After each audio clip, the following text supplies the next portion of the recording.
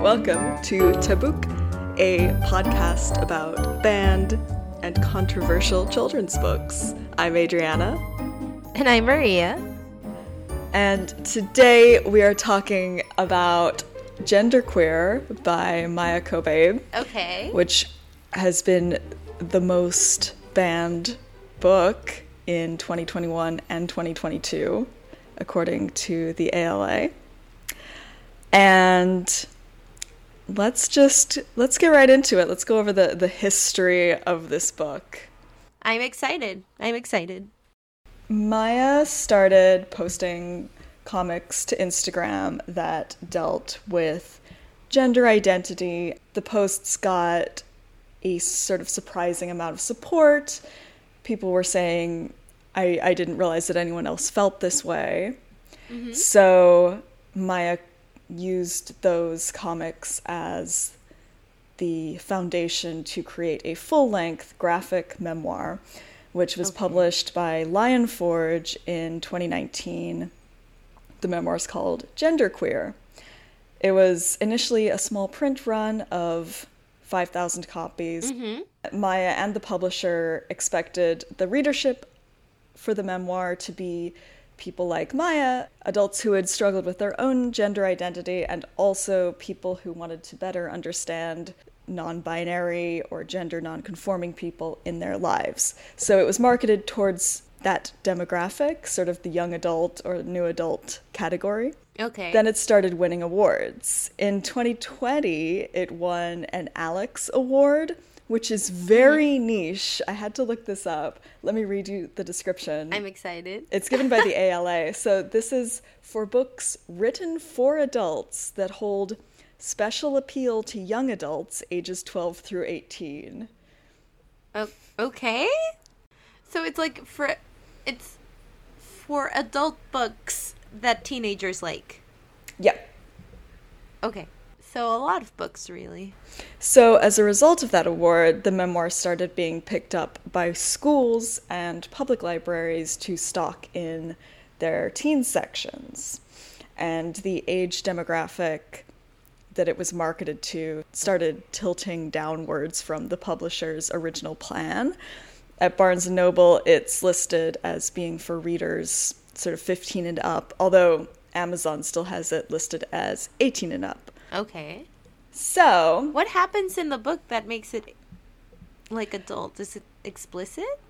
It is explicit. It is the story of Maya's grappling with her changing body and perception of gender, and there's graphic depictions of menstrual blood, sex acts, masturbation, sexual fantasies, all that stuff. I will say that Maya does not make any of the sexual content look like desirable. It's not porn. It really feels like Maya is like an anthropologist who's struggling to understand an alien culture and is sort of guiding you through this exploration. But obviously, all of these, this is a graphic memoir. It's illustrated, so all of these images can be pulled out and displayed without context, without understanding what the story's about. And so they're obviously kind of shocking if you don't understand, like, the situation, especially if you hear, like, hey, like, this depiction of, like, a blowjob is in a school library. Oh. Especially if, like, as we've seen, a lot of parents out there think that all books are instruction manuals. So if you have that mindset already, then, yeah, this is going to shock and appall you. Yes. Books, as we know, are instruction manuals. That's the one thing I've learned from this podcast. I mean, this book does not contain small furry creatures, but other than that, I can absolutely see how it would horrify certain people. So this book, as it picked up popularity, became a major target of right-wingers across America. It was removed by law, like by decree from governors. in North and South Carolina, in Texas, in Virginia. South Carolina Governor Henry McMaster and short Florida man Ron DeSantis both called it obscene and pornographic. And in 2021, the book achieved the status of becoming the most banned book in America. Another group of people who hated it was Moms for Liberty. Surprise! Which obviously we know them because they won an Anthony Award for Most Unhinged Hate Group. So Moms for Liberty had just a list of books that they wanted to get banned, that they circulated among the members, like the little weasels that they are, and this one was on that list. They hounded school boards to get the book banned from schools. In their defense, there are no threesomes in this book, so maybe they just couldn't see themselves in the characters, you know? Exactly. PEN America and the ALA have both pointed out that this is obviously part of a larger attack on LGBTQ rights and queer stories. This came alongside a ton of anti-trans legislation, a ton of anti-queer legislation, making it illegal to discuss sexuality in schools, preventing trans kids from getting medical care, that kind of thing. So it's easy to see that this particular obsession with this book and the banning of it is part of the same sort of wave of hate. What's really interesting to me is that there's sort of a snowball effect. So this book was banned in a ton of libraries and school districts, but at a certain point, the book started being banned preemptively. So not because of any formal complaints or because of any laws against it, but just because librarians were scared that parents would complain. So the book became so controversial that it was just shunned. Yeah, librarians were just scared to have it. And I think that's like a really alarming development. I mean, yeah. We've heard about all these librarians who like stood up to the man and were like, no, I'm not banning this book just because you want it banned. Like, it's a normal book. I'm gonna have it. And this one, people are just like, oh, but what if people complain? Yeah. And, like, obviously, groups like Moms for Liberty were mounting, harassment campaigns. So it's like, okay, I can understand being afraid, but also, like, yeah, it's just really scary that it would reach this level that people would ban a book out of fear. So the book and the author became very widely known just because of their status as the center of this violent debate. But what about the book itself? I have read it. I freaking love it. You would love the author. Like, this book is so funny, and it's really a no-holds-barred examination of what it feels like to grow up non-binary, feeling like your gender identity and your body are at odds with each other, and really exploring how to reconcile that. There's this really interesting moment at the end, I think, where it turns out that Maya taught cartooning to junior high students. Had this interaction with a parent where the parent came up after a class and said, hey, I think it's really great that my child has a female role model because there are so few women in cartooning. And Maya was like, ooh, that's not accurate. But like didn't want to take away that moment from the parent. But Maya was also like, well, what if there's like trans or non-binary students that I've taught? Like, by not coming out, am I doing them a disservice? Am I taking away representation from them? Am I depriving them of that moment? Yeah. And then Maya was also thinking, like, if I do come out and say I'm non-binary, I use these pronouns, will the parents complain? Will I get fired? Which is like a really dark thing to read, considering what then happened to the book. Yeah. Nationwide. It's like, oh my god, like actually, yeah, all of your fears were completely valid. Yeah, it just kind of like gave me goosebumps, honestly. I mean, yeah, the parents would have complained. I In my school, when I was a teacher, we had a kid who was transgender, or at least was like experimenting with their identity. And so to some of the teachers, this kid asked, hey, can you call me by this name and use these pronouns? And to some others, the kid didn't because, I don't know, I guess he was scared. Yes. I feel like you get a sense of like some people are just more of the vibe than other people, for sure. Yeah. And it put us in a really complicated position because then the mother would come and complain that we would talk about this kid with their preferred pronouns and like with their preferred name and be like, that's not their name. Their name is this. Oh, no. And so we had a really difficult time, and it wasn't even like a public thing. Like it was just like, no, we're just calling them by the nickname they asked us to call them by. So I can't imagine how parents would react if a teacher were like, hey, actually, like, call me by these pronouns and like say this name, and like I think there would be a riot. Yeah.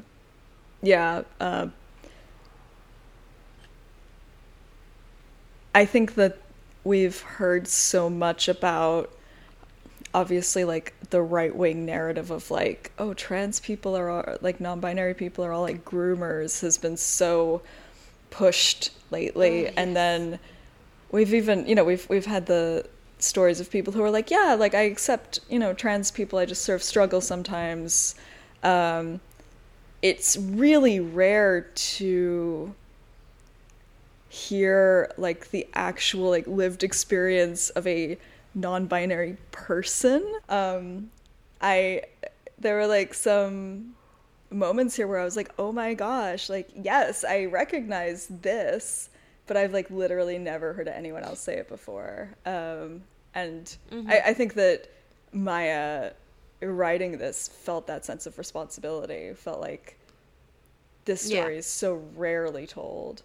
Like there's a ton of like pages that I sort of screenshotted, but there's one that's like, I think the fact that I don't see myself as or understand myself as a female person, but that most of the people I interact with do, is actually damaging all of my relationships, even ones with family and friends. And so it's like, for people who see pronoun changes or like transitions as an inconvenience, it's like, here's like the struggle behind it, like here's the reason for it.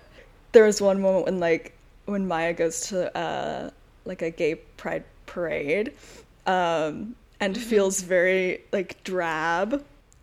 Yeah, so Maya goes, I don't want to spend this year looking straight. Iconic. But how do I look more queer, specifically more genderqueer? I love florals, I love colors, but all I own are jeans and t-shirts in boring, solid colors. How did I end up with the wardrobe of a bland teenage boy? I want to define myself by what I am instead of what I am not. What would I wear if money were no object? Well, that's easy. Alexander McQueen. I just love it. Of course. There's also like just a bunch of really just lovely descriptions of gender. There's Maya writes, I began to think of gender less as a scale and more as a landscape. Some people are born in the mountains, others are born by the sea. Some people are happy to live in the place they were born, while others must make a journey to reach the climate in which they can flourish and grow. Between the ocean and the mountains is a wild forest. That is where I want to make my home. So there's a lot of like really lovely poetic bits that are totally lost in this vile pseudo outrage. Yeah, the whole, oh, this is a porn book, because I have not read the book, but Adriana shared it with me, and there's a lot of comments just being like, we don't hate it because it's trans, we hate it because it's porn. And I'm like, well, I've been leafing through it. I have not found a single porny page. Sorry, sir. I mean, again, there are depictions of explicit acts that Maya either imagines or experiences. I think actually the most like thing was the descriptions of getting pap smears. Oh man, it is written like a horror novel. Like it is horrific to read. But if you are okay with like an illustrated book on sex ed. There's nothing here that's any more titillating than that, honestly. So, okay. One of my favorite parts, which I think is just so iconic, is that Maya decides to enter into a relationship in order to write better fanfic. Oh. Because Maya is a huge reader. He loves fanfic. But obviously fanfic has a lot of sex scenes in it. That's true. And Maya does not get on very well with sex with other people. And there's this one like moment where he's considering like giving up on the whole thing, and Maya thinks, I don't regret trying it out, but do I really want to like emotionally commit to anyone? Probably not. And then, but I never figured out how to end my fanfic. I'm at a page in the comic where Maya is drawing the book list from a decade of reading, and it says, "This is definitely the last autobiographical comic I will ever write. The only thing I feel comfortable with strangers knowing about me is what I read." And then proceeded to write a whole memoir about it, which thank you. Thank you for keeping going, Maya. Thank you.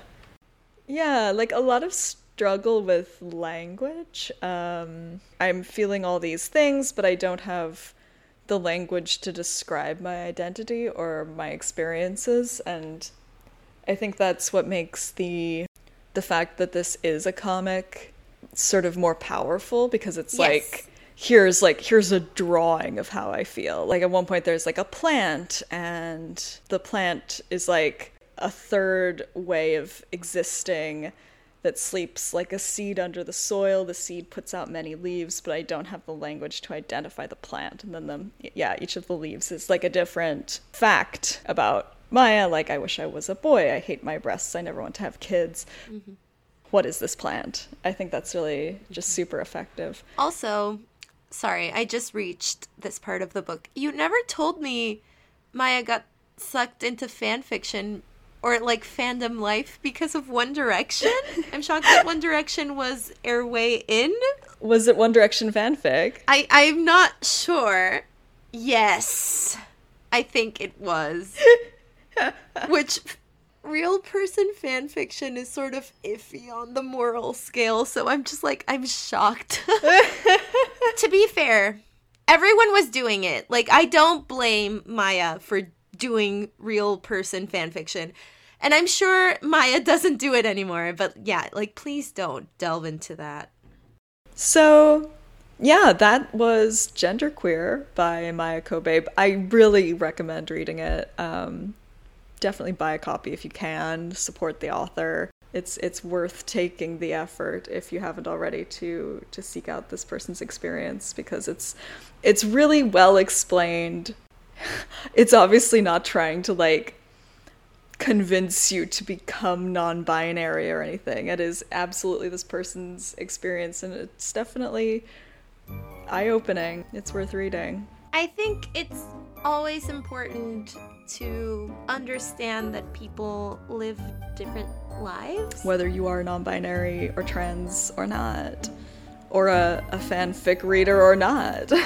If you are a fanfic reader, please stop reading about real people. There's so much fanfiction about fake people. Just read that.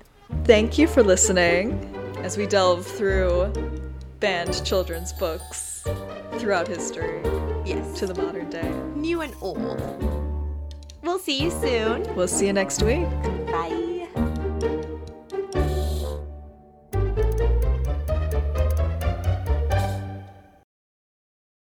And I was literally thinking about One Direction fan fiction a couple of days ago, and I came to the conclusion that it was anti-feminist, but like I'm not gonna go into it right now, but like I was literally thinking about this like on the tube like 2 days ago. I was like, fan fiction One Direction is so wrong.